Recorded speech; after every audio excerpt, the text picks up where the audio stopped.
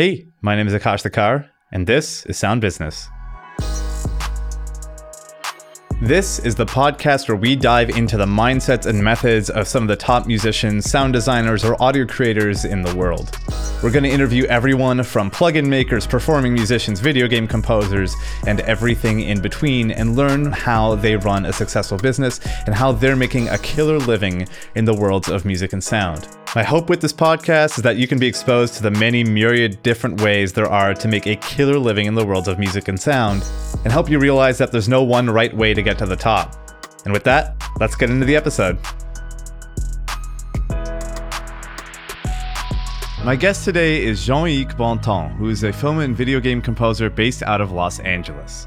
Jean-Yves has an incredible story in that he started off interested in a music career, entered the tech world as a programmer, and didn't officially start his film scoring career until he was around 36 years old. While most people believe they have to start at age 0 to have an illustrious career in film and game music, Jean-Yves shows that you can start over at any point in your life and make an incredible career in music happen, even if you aren't the stereotypical prodigy that we see shoved in our faces every single day. In this episode, we talk all about Jean-Yves' incredible story on how he gave up his high-salary tech job to start all over again in music, how he made that all happen with a wife and kids, and how he made sure that he got the opportunities he did, even though he started his career in music later than so many people. So without further ado, let's get into the interview with Jean-Yves Bontemps. All right, let's get into it. I want to hear all about your kind of first brush with music growing up with jazz and gospel piano. Because for some musicians, it's like they touch an instrument and everything just becomes clear. They see through the matrix and it's all just slides into place. Was it like that with you, or was it just kind of a side thing? It was not. It was not. This whole music journey started because my mom had a vision that we kids did not share. Her vision was that she would hear an organ in her house when, I guess, she came home, and that she would have these children playing the organ. Little backstory, I believe my grandmother played the organ. So my mom grew up listening to that sound, and she wanted to recreate that in her own home. So instead of her going out and getting lessons, no, she forced us kids to go out and get lessons. And I was the only one that I think had to get organ lessons because I was the first one. So at 4 years old, she got an organ teacher and the organ. And that's what kind of started it. And it wasn't great at first. I remember as a 4 or 5 year old kid, you're not going to pay attention all the time, right? Your mind meanders. That's what you do. But apparently my organ teacher did not feel that that was appropriate for our organ lessons. So I would get a little corporal punishment every now and then from the organ teacher if I wasn't paying attention. Oh my God. I remember, look, this happened like several lifetimes ago, and I still remember getting, a couple of quick claps from the organ teacher. So it wasn't something that I guess I grew up loving at first, but, being an emo middle schooler, having the opportunity to sit down with the piano, because at some point we graduated to the piano, and, play my little hurt middle school feelings, into an instrument, that's what really sort of cemented and bonded. And it was really just therapy for me, honestly. And then eventually I figured out, I could actually play in front of people. So I ended up playing at school, and I would accompany singers, nothing too complicated, Broadway show tunes, maybe a little Billy Joel, that kind of stuff. And, started playing in bands. And, I thought that was going to be like a cool kind of rock star kid and get all the girls, but that did not work either. But I still walked away with my love for piano and music. Nice. And when you were playing and performing, kind of getting used to it, it became more a part of your life. When did you start to realize that, oh, maybe music school is a thing? Because that's not a common thing that most musicians even think about. That's true. And the funny thing is, in high school, I thought about going to Berklee School of Music, right? In Boston, I thought about it. But for some reason, I thought about the idea, but I never really followed up on it. And I think this is the reason why. Look, I was a mediocre musician. I was no child prodigy. I wasn't great, right? I was okay. Maybe on the bottom side of okay. But all of my teachers were, amazing in my eyes. They were great pianists, great jazz musicians. And they all had one thing in common. They lived at home with their mothers. And that was not the life that I wanted for myself. I love my mom, but I was like, you know what? I saw how hard it was to make ends meet as a musician. The options were you're either going on tour with somebody, because I wasn't going to be the person singing all that stuff on stage. You either go on tour with someone, or you end up teaching music, either in a school setting or privately. And you play in like little clubs or at bars or at restaurants and this and that. And I saw that none of these folks were able to really make a great living. And a little thing about my past too is I went to a very affluent middle school and high school.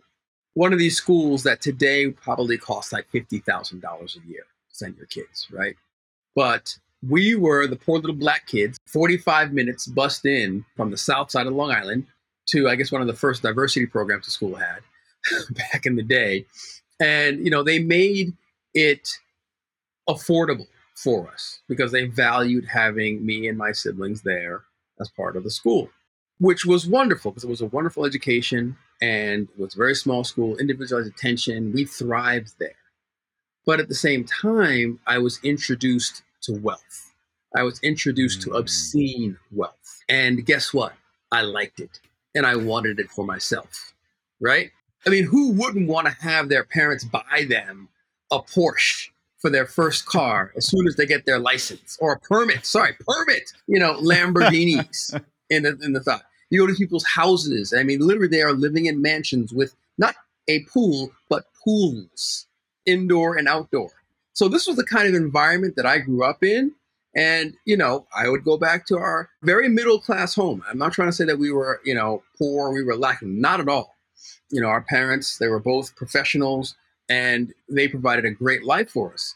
But I saw the other side, and that was the matrix that I wanted to be a part of. So music was really not anywhere on my radar because I couldn't see myself attaining that status, attaining that wealth by doing music. So music was a thing that I came back to much later on in life. And, I was going to be a lawyer. So I thought that was the way to do it. But I wanted to practice, at the very least, civil rights law, or maybe international civil rights law, so that this way I could provide at least some sort of benefit to the world through helping people, not just helping myself. Interesting. It's like often when we're thinking of a music career, there's resistance, I think, from everybody. Usually it's external, it's friends, family, just teachers, people around us saying like, oh, don't do music, you'll never make money. But in this case, it was internal, which I think is really interesting because typically as musicians, we think, no, I'm going to be the one who's going to be the billionaire. Like, it's going to be me. It's a different mindset with you. I had no delusions. And it's also because I was also very ignorant about what the possibilities were for music. I saw two: gigging musician or teacher. And that was it. Obviously, front man or front woman, singing and da-da-da. That wasn't me, right? Because I had no voice. My siblings could sing, but I couldn't sing. So from that perspective, those were the three options. And one, I didn't have a talent for. And two, again, they wouldn't provide for me the life that I wanted for myself. So therefore, it just wasn't even really a realistic option. And I think that's one of the problems that we have nowadays with anyone that wants to get into music, is that they don't really understand what the possibilities are. It's not just those three jobs. There are many, many, many jobs, right, that come around music. I mean, it's billions of dollars are generated through music. So it can't just be those three jobs. But of course, unless there is someone who's going to guide you through that process and sort of show you what the possibilities are, it's unknown to you. And it was definitely unknown to me until much, much later in my life. And that's exactly what I wanted to ask you next. Was at some point something happened where you said, all right, let's do the trifecta of Yale, USC, and Berkeley. You did the triple tour of all the music schools that everyone hopes to go to. I'm a Berkeley guy. You did all of them. So where did that happen? I did it in various permutations. So, I ended up going to Yale undergrad. And at first I was going to be a lawyer with my plan. So I ended up starting off as an English/history major. I was bored as hell doing those two subjects. Then I did like political science for a little while. Didn't really like that either. Tried to do international studies with emphasis in like African countries. Okay, those were more interesting. And I ended up studying Swahili as part of it. Don't ask me to say anything. I think I remember Una Toka Wapi, like where do you want to go or whatever. Hujambo Solo. That's probably all I remember at this point. But I figured, heck, I'm going to go to law school at some point. I think it was like halfway through like my first year there. I said, I'm going to go to law school. So undergrad doesn't really matter. What really matters is getting great grades. So I should do something that I'm passionate about. And I'm passionate about music. I was still passionate about music. So I said, let me just study music. I'm here. I can study whatever I want. As long as I do well in LSAT, you get great grades, it won't be a problem. I can do whatever I want. So I switched to music. And I have a great time studying music. And remember, it's undergrad. It's not the music school. I'm not going to try and like claim that. It wasn't like the graduate program music school that we know so many people have gone to.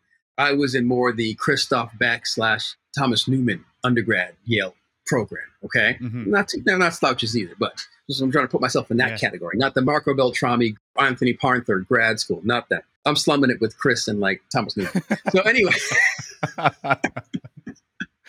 I do my undergrad. I have a great time and I enjoy myself. I do an emphasis in music production. So I started a recording studio in one of the undergraduate colleges in the basement, and I ran that for several years. I created my own independent study in music business and, recording, because of course they had no classes like that at all. So I found a way to get an internship at Sony Music down in Manhattan, and would go down there several times a week and wrote papers about it. So I was able to get college credit for that. And then I was also, again, focused on like the recording industry and, how you actually do the technical side of recording. And I met with a couple of professors that were sort of dabbling in that. And I sort of created a program for myself. And then I coupled that with the recording studio, and I produced several local acts. I also created a singing group. I didn't sing, but I wrote music and accompanied them, the singing group, which actually lasted for a few years after I were gone, which was actually crazy. So, I did all of that stuff and I had a great time, but I was still going to go to law school until I took my LSAT. And then I realized I'm not going to law school. I didn't do as great as I thought I was going to do. So I was like, okay, this is not for me, this law school thing. So I ended up graduating and I ended up getting a job in computer sciences. Now I'm about to date myself. This is back in like 96. I graduated in 96. And they were just looking for warm bodies to put in these seats to do these .com sites. I was a warm body. I had dabbled in some HTML. This was back in the day where you actually had to get your email through like Pine Reader, on a Unix platform, right? Which is like back in the day. So at least I knew how to like what a command line interface looked like and like how to sort of do commands that way, a little bit of Unix. So I was like, they grabbed me up, man. And that started a 15-year journey of doing software development. I taught myself SQL databases on the job and relational database management, Visual Basic for applications, and eventually Java. And I was building web applications, and many of the applications that I built are still out there today doing things. Obviously not the same version I wrote, but at least the platforms and the ideas that were there, they're still out there doing stuff. I was actually the first VP of development for Fresh Direct, an online food service that still operates in New York City. So, this was back in like the wild, wild west where they just needed people, and I was able to quickly pick up these languages and these skills and provide a service. And I could also communicate with people. So that put me in this wonderful position where I could meet with the business folks about what they wanted to do. And then I could translate that to the tech people on how to get it done. So I ended up very quickly becoming a project manager and then eventually a product manager. And that eventually brought me to Silicon Valley. And I worked for several startups in Silicon Valley. And at the end of my last startup, when it was bought by a larger company, I had to stay there for about a year to see my stock options vest. I was thinking about, do I want to do this again? Do I want to stay here? Do I want to go someplace else? Do I want to do a different career? And this is where, music just started to make a bit of a resurgence in my life. And I remember this. I remember I was sitting, in my room one night, and I know people might think I'm crazy saying this, but this is what really happened. I believe God spoke to me. And in my mind, these words form. If you believe in me and trust that I have your best interest in mind, why don't you trust me with the vision of your life? Because at that point, my vision was all about, again, trying to make that money that hadn't left me.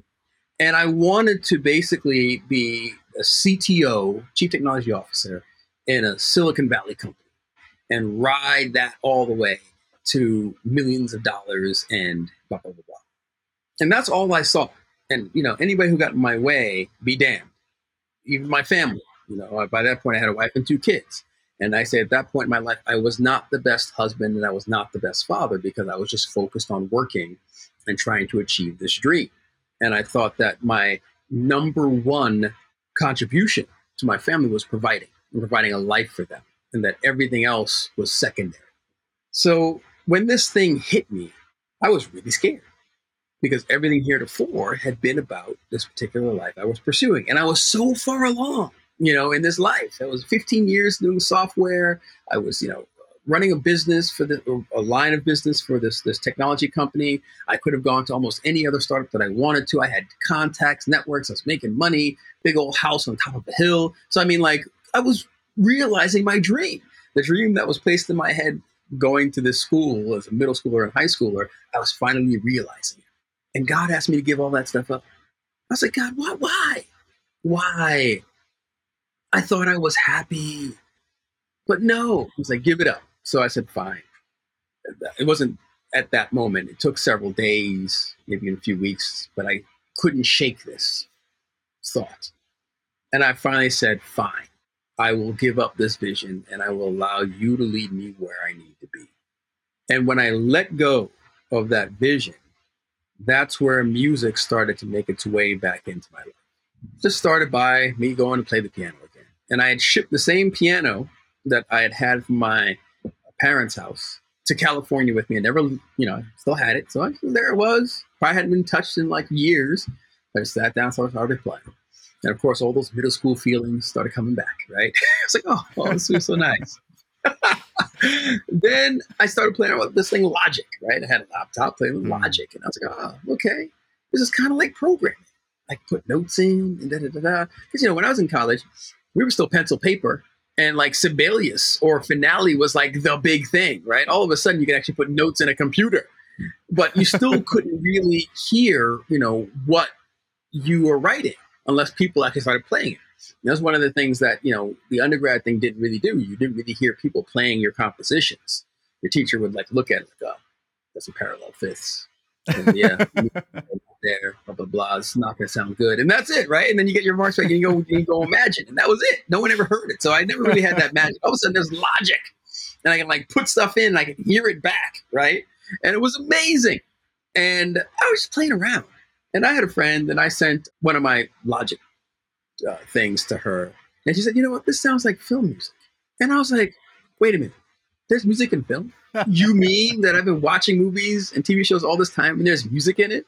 It had never occurred to me that this was a job and that this was something that people did and got paid to do it. So I started researching. I said, oh, wait a minute, this is like a thing.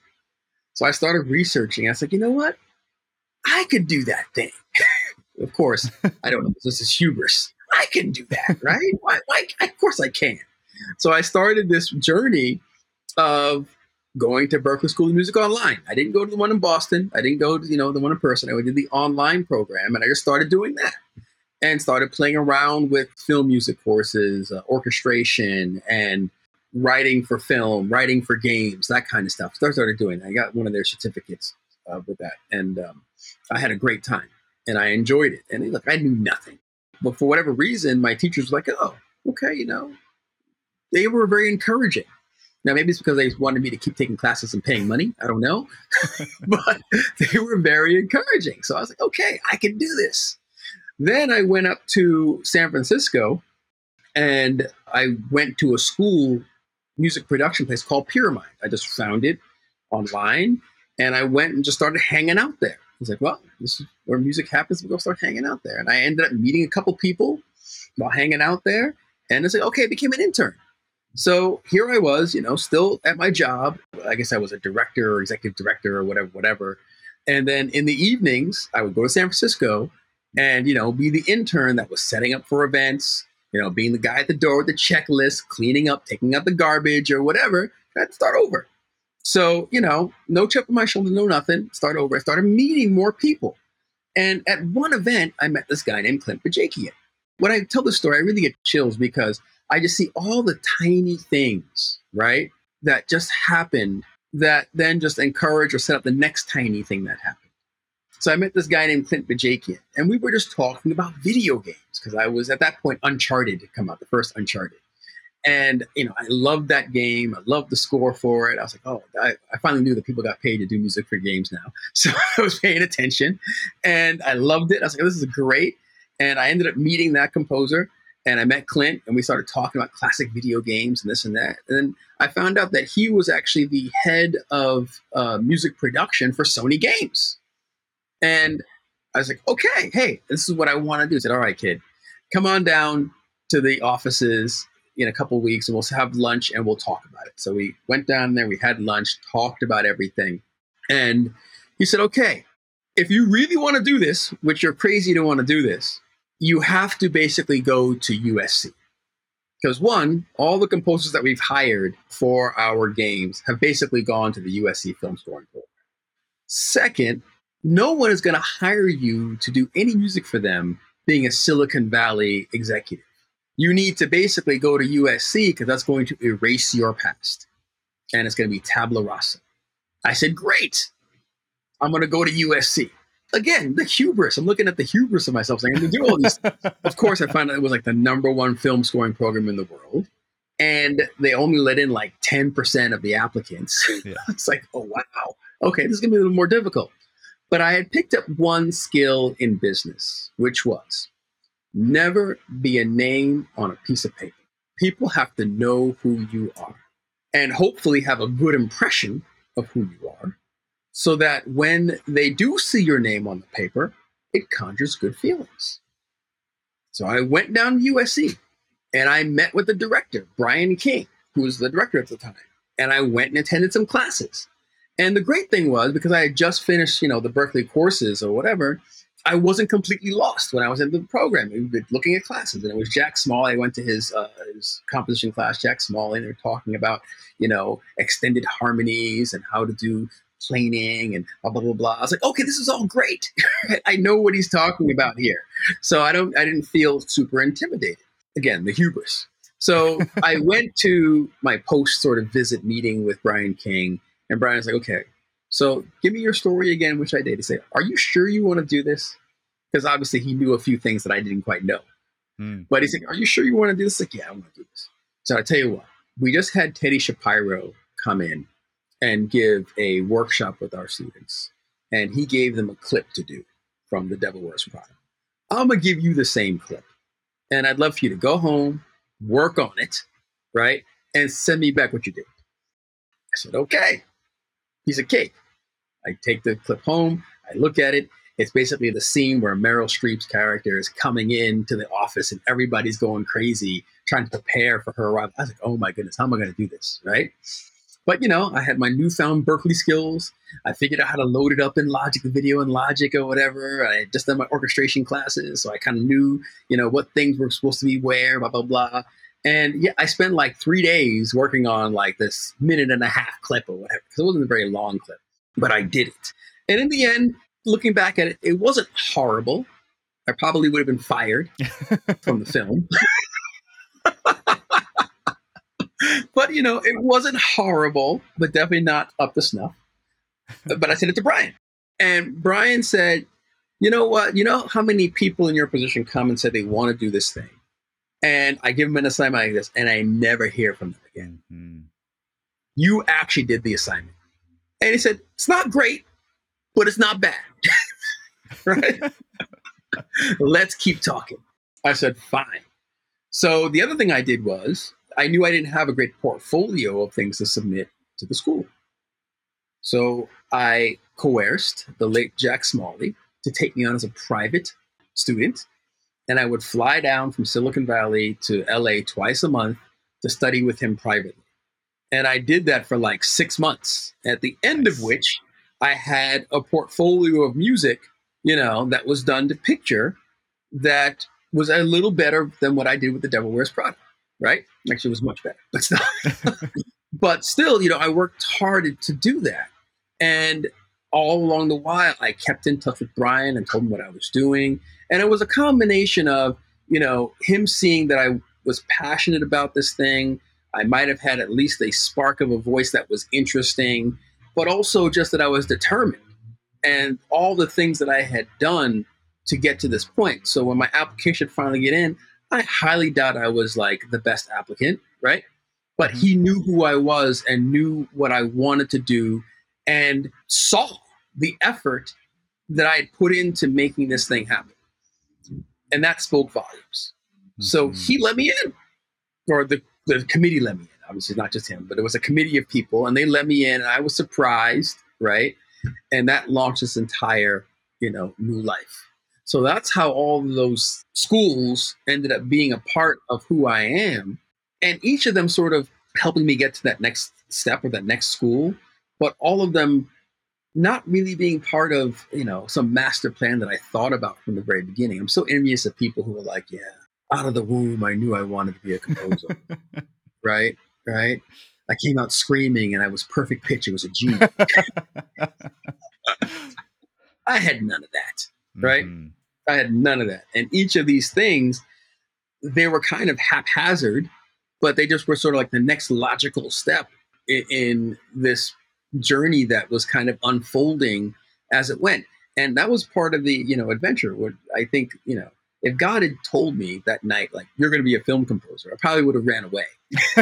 What is that? Right? I'm probably like, no, this is too much. I'm going back to be software. But it was just like these little sort of steps that took a long way, that each one wasn't quite as scary because I had been prepared by the previous step, that eventually led me to this thing of being here, talking to you today. I think you perfectly summarize so much of the musician's journey that no one hears about. You put in time that no one else does. You did the assignment because, nobody does the assignment. No one does that work when they're assigned, especially when it's like self-imposed in a way, because you showed up to his office hours. He gave you the assignment. 99% of people will walk away. You flew down for the lessons. You have the humility to say, oh, I am in a way starting over. I'm having this super high salary as a tech person. Let me start sweeping floors at Pyramind. There is a huge humility there. And even if someone who's listening to this path isn't the exact same as yours, they can take equivalence from all of it, because all of it is so important. You weren't a name on a piece of paper. You showed up as much as you humanly could. You met people like Clint, and you were just at the right place at the right time, but you only got to the right place at the right time because you showed up. Yes. Whereas most people would just say, it's never going to work out. Let me just stay at home, or I'll just stay on this path, or whatever it may be. And there's something that is so interesting to me. I see 21-year-olds emailing me saying, I'm just too old to do music, I guess. I see that all the time. I have an email from an 18-year-old saying, I think it's too late for me to start music. An 18-year-old. So from your perspective, please counter that. Put it this way. There are people who are naturally talented and have Totally. a certain proclivity, right, to certain things. Screw those people. Forget them. Because if you put the time in, I mean, we're blessed with these amazing minds that are programmable. You think about it, I mean, the best piece of software, hardware, Apple got nothing on our minds. Because when we spend time with things, we're reprogramming our mind. And I think that's what's maybe lost on people, is not understanding how their mind works.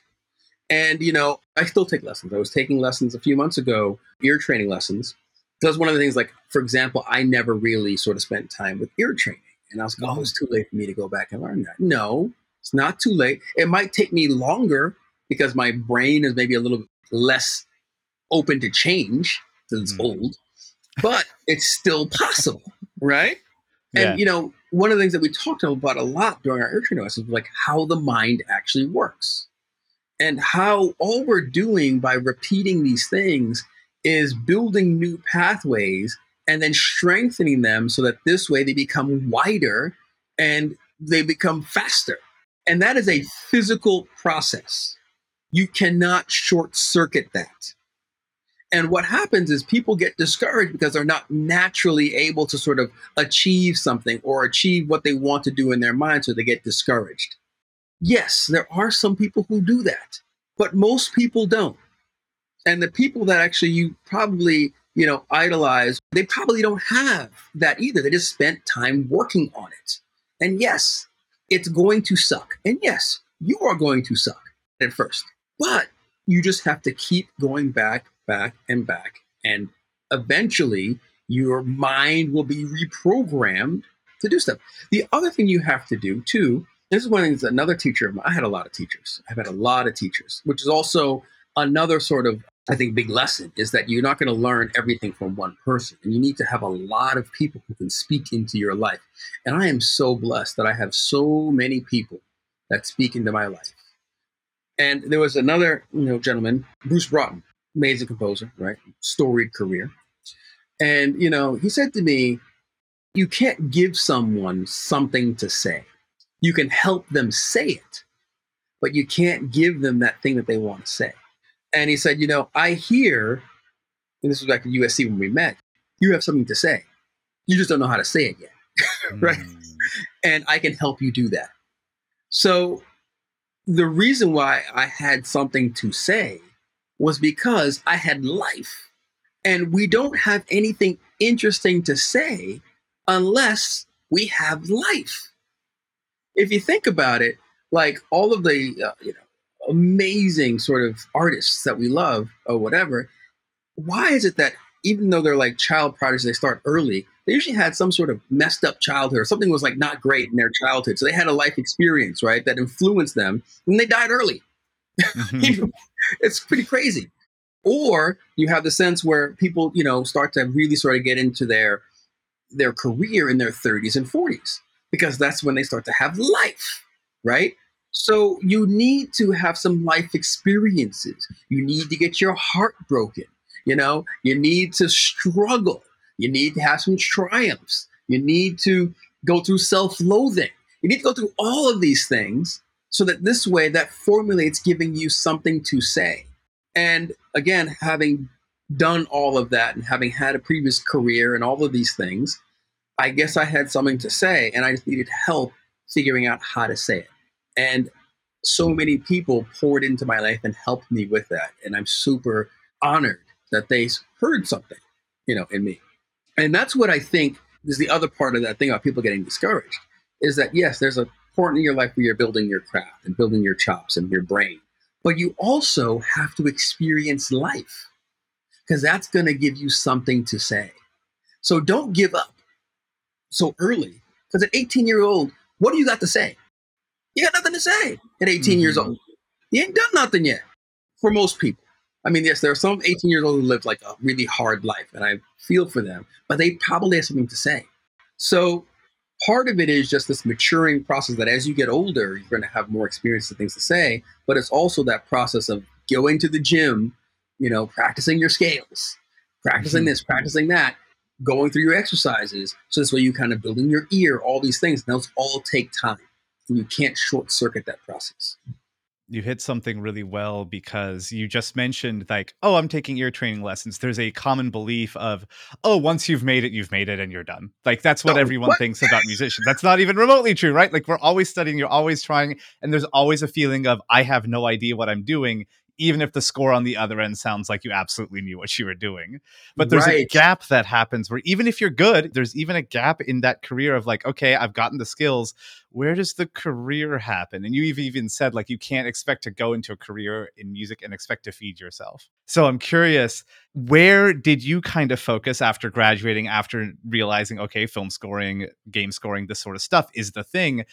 What did you focus on to make sure that you could feed yourself instead of the common struggle? Well, the way that you think you're going to feed yourself coming out of USC is that you're going to be an assistant. Yeah. Because all of like the folks that end up going through that path, they all end up sort of assisting somebody. Right. And that's a way that you get a chance to learn. You get a chance to be exposed to bigger projects, all being sheltered, by this composer that's hiring you. Mm-hmm. And you have no real responsibilities except to make sure that this person can write music. Right. Which, people are like, oh my goodness, that's a lot. But it's a lot, but still, that's a small responsibility compared to what that person has to do to actually feed you. Right. I mean, you're kind of like outsourcing this job of feeding me to somebody else. That's what you're doing. You see, I had some life, so I have a chance to actually see that. I love it. Right. But unfortunately, that wasn't my path. Right. Nobody wanted to hire me. I thought it was very employable. But, nobody wanted to hire me. I went on interviews and all this stuff. But yeah, nobody wanted to hire me. And I think part of it was, I was older. When I graduated USC, I was 36 or 37. I already had, a wife and 2 kids that were, around 10 years old, thereabouts. So I wasn't as flexible as what some people needed. But, some of the folks that are looking for assistants, they're starting out their career and they're trying to get their first assistant. And what does that mean is, I have 1 rig. So that means that, I'm going to work all day. Then I need you to show up at 5, 6 o'clock at night, right? Or 8 o'clock at night and print stems for me, deliver all this stuff, blah, blah, blah, be done at 3 or 4 o'clock in the morning, and then come back and do it again. I'm like, wait, I got to take my kids to school. I like having dinner with my family, right? All this kind of stuff. And I was like, no, I'm not going to sacrifice. I can't do that. So, I self-selected myself because I had family, out of many of those opportunities. And then the rest, whatever. We can conjecture all day long. But I didn't get any one of those jobs. And I'm not going to take it personally. Okay. So I was feeling a little insecure about, doing stuff because, of course, when you graduate from USC, Warner Brothers is not waiting for you saying, hey, we're going to give you a job. Here's a movie to score, right? It doesn't happen, right? I wish it did, but it doesn't. So you got to kind of figure it out. And I remember I was trying to find an assistant job or this or that. And I was doing sort of a couple of freelance things, setting up some technology. Remember that guy, Teddy Shapiro, who I said did Devil Wears Prada thing? He and Ed Shermer did a workshop for my year. And, I got a chance to meet him at that point. Super nice guy. Meet him both. And soon after that, one of my classmates, when we got graduated, was hired by Teddy to be his assistant. See, he got the job. I didn't get the job. And Nathan Matthew David, amazing composer, one of my best friends in LA, really talented dude. He just finished scoring The Young Rock. He's doing that series right now and a whole bunch of other stuff. His career is blowing up. I'm so happy for him. But what he did when he got there, he knew that I had a tech background. And Teddy was looking to upgrade his rigs. He said, oh, I got the guy for you. So he brought me in. And truth be told, I don't know if I ever told Teddy this, I didn't know what I was doing. I mean, I had some computer knowledge, I had some software. I had knowledge and I had music stuff, but I had really no application of it. But apparently, I had impressed my classmates who really didn't know anything either about my tech savviness. And, Nathan brought me into Teddy. He's like, hey, this guy will rebuild your rig. So I said yes to the job. And I, went and spent a bunch of his money, right, to rebuild some stuff. And it was rough at first. I remember the first time I put it together for him and set it up and all this stuff.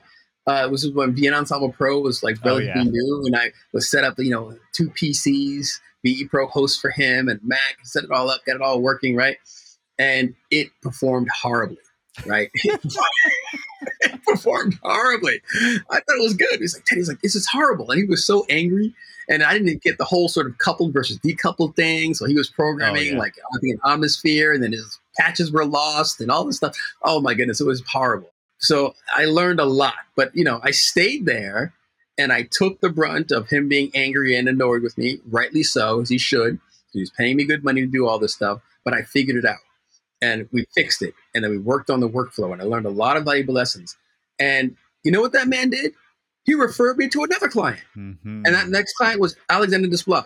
He referred me to him. And so this was going on in the background while I was doing these freelance tech jobs while I was looking for an assistant position. And again, I guess this is the theme of our thing.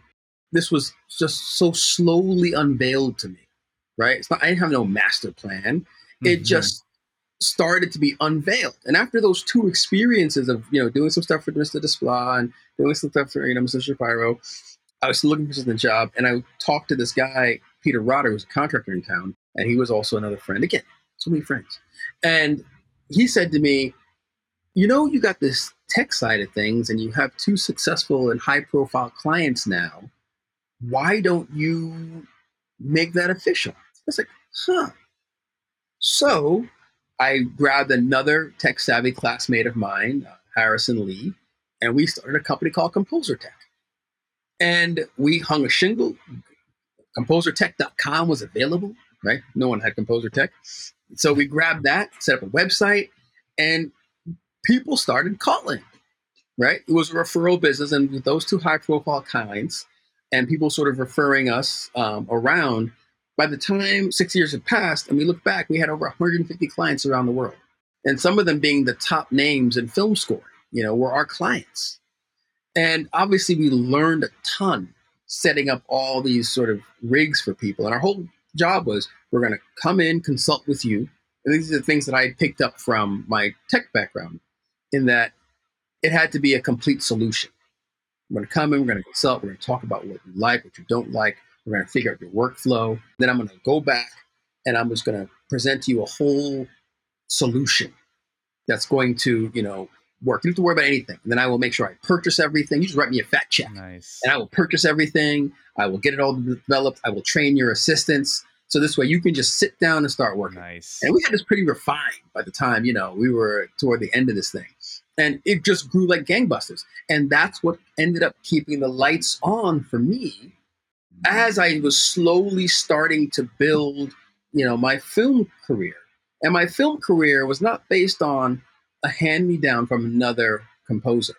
Because, maybe I had some sort of thoughts that doing this tech work for folks on a freelance basis, that maybe one of these high-profile people would actually refer me for a gig. That never happened. Mm-hmm. Yeah. And you know what? And I was totally wrong to even think that should happen, because I was there to do a job.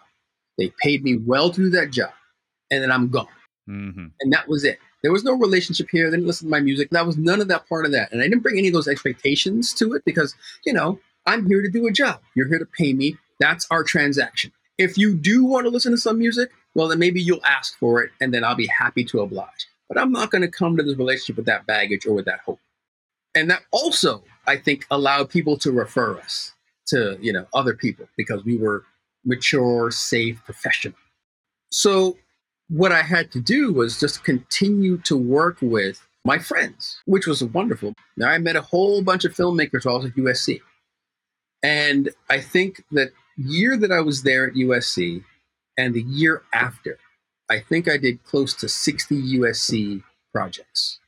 I also knew, again, coming in as an older person, that it was about relationships and networks. Yes. And that you have to get your working relationship out there, because that's where your next job is going to come from. Mm-hmm.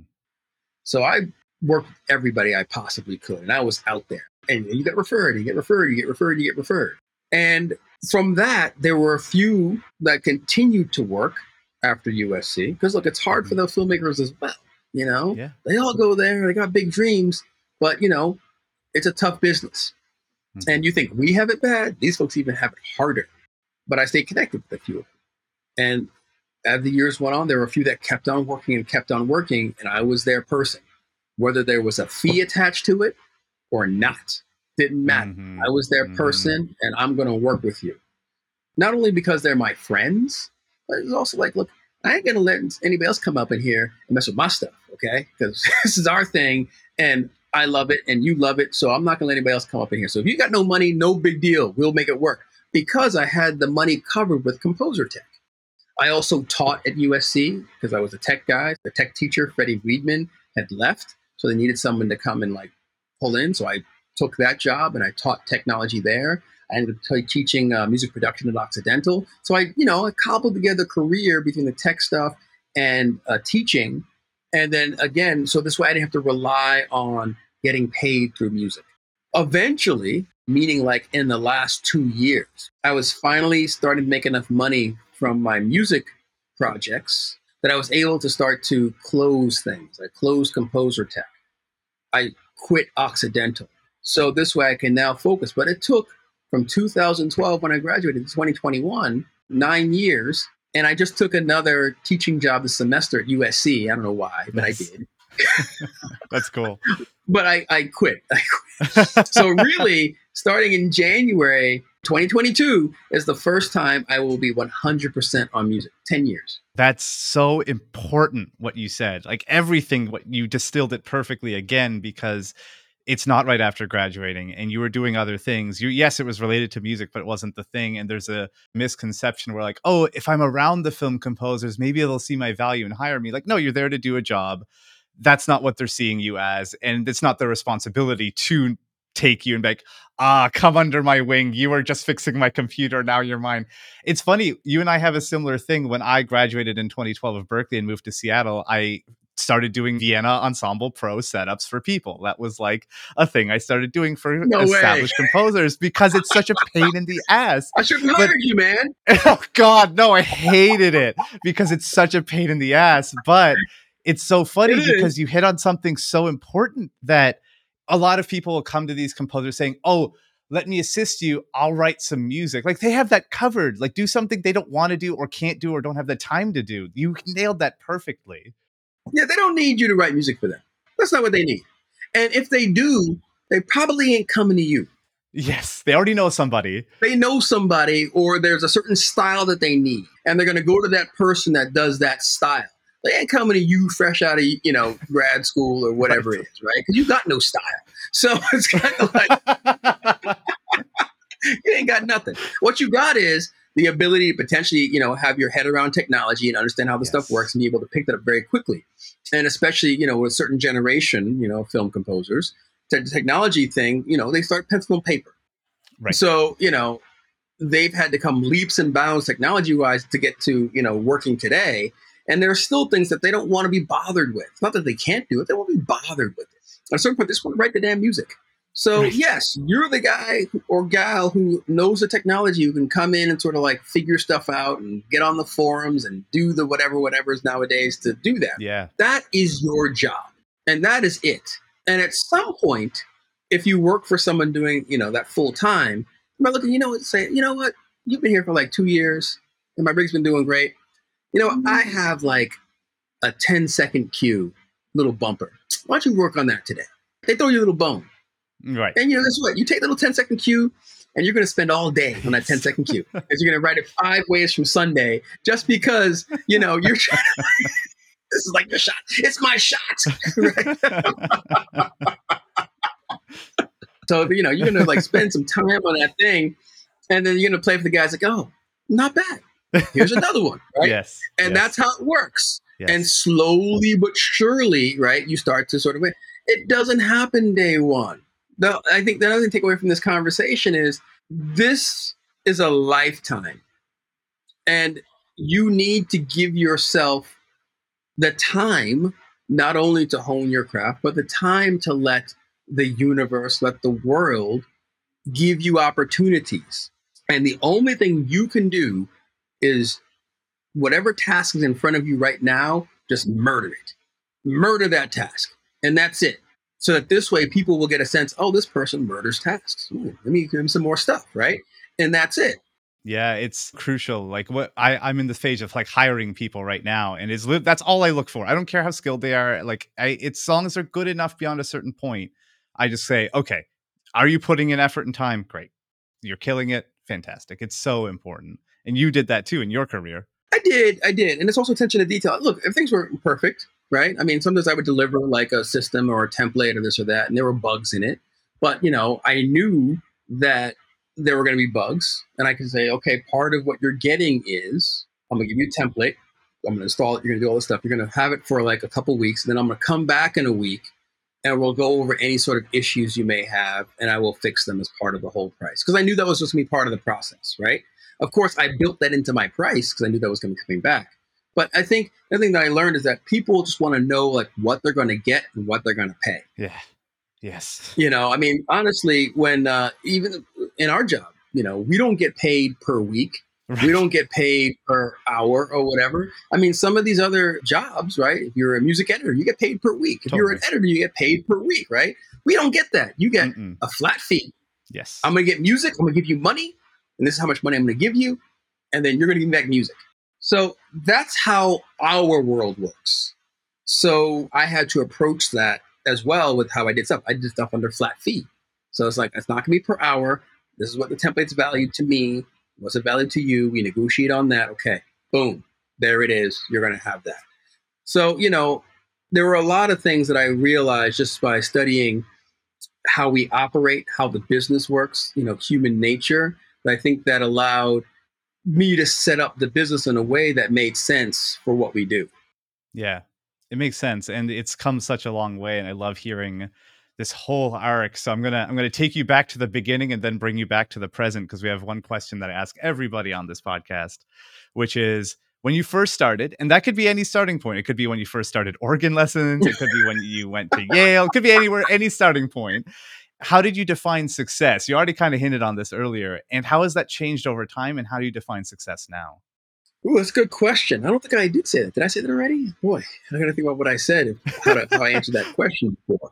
You got me thinking. So success-wise, I'm going to borrow from a friend of mine who told me success for him was when people that you admire say, well done. Because we spend so much time in our lives trying to get to our work to the point where, it's at that level of those other people that we admire. And when they listen to something that you do, or they consume something that you do, and they say, well done, that feels successful to me. Speaking of which, remember Bruce Broughton? He, told me I needed some help with my musical grammar, right? I had lunch with him a couple weeks ago, and he said he listened to my score for My Name is Paulie Murray. And he looked at me and said, well done. You did. He said, awesome. You did things that, you couldn't do a few years ago. And, the way you did this or the way you did that. And he was very specific, so I knew he wasn't just, BSing me, because he was very specific about the music and the cues and how it was working and all this stuff. He's like, well done. And I was like, you know what? I feel good about that, because here's a hero of mine telling me well done. And that's what I think I define success, really, is that I'm able to produce something. Look, My Name is Paulie Murray. I'm sure none of your listeners have probably even heard of that documentary. None of them probably even watched it or whatever. I don't define success that way, because I have no control over what people watch, when they watch it, if they like it. I can't. So I'm not going to do that. I also can't control what opportunities come my way. I can't. I can go out and try and get stuff, but every time I go out and try and get something, it kind of fails. And then things that come to me, they're usually things that I would never anticipate. So, I can't control that either. So I can't bank success on, getting these gigs. I don't know. All I can do is that I do something at a level that my heroes listen to and say, you know what? Good job. What a perfect way to start wrapping this up. So as a last question, where can people find you to listen to your music, social media, anything you want to plug? Absolutely. Well, I'm on Spotify. So apparently my Wrapped Spotify told me I need to actually tell people I'm on Spotify. Because my numbers were people are like, oh, you're on Spotify? I said, yeah, I am. So oh, okay. So yes, I'm on Spotify. You can find me there. I've got a few albums out there from a few projects that are there. My Instagram is my first name, Jean-Yves. I'm the only Jean-Yves Bonton in the entire world. So you search me up, you will find me and only me. You can find me on Instagram that way. And that's usually what I promote myself on, that stuff. And you get all the updates usually through there. And my website is not that great. So let's just focus on Instagram and Spotify. Okay. How you can get that, find me. And, all I have to say is I do have a couple of big announcements, I believe, in 2022. Mm-hmm. So, keep your ears peeled. All I have to say is God is amazing. The vision of my life that he whispered in my ear 15 years ago, I'm blown away. Blown away. That's awesome. Well, thank you so much for taking the time today. It means a lot. And your answers were so good. So thought out. I loved it. Because I'm old, I got something to say, man. I've had some life. I got stuff to say. That's the end of today's episode. Thank you so much for listening, as always. And considering I work in the world of video game, music, and sound, and so many people are always asking me how they break into that field, I have a newsletter set up for you. So if you want to learn how to make music and sound effects for video games and actually be paid to do it, just go to bit.ly/soundbiztalk. Pod.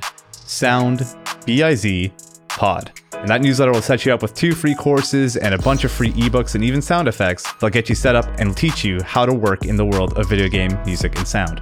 Thanks so much, and I'll see you next time.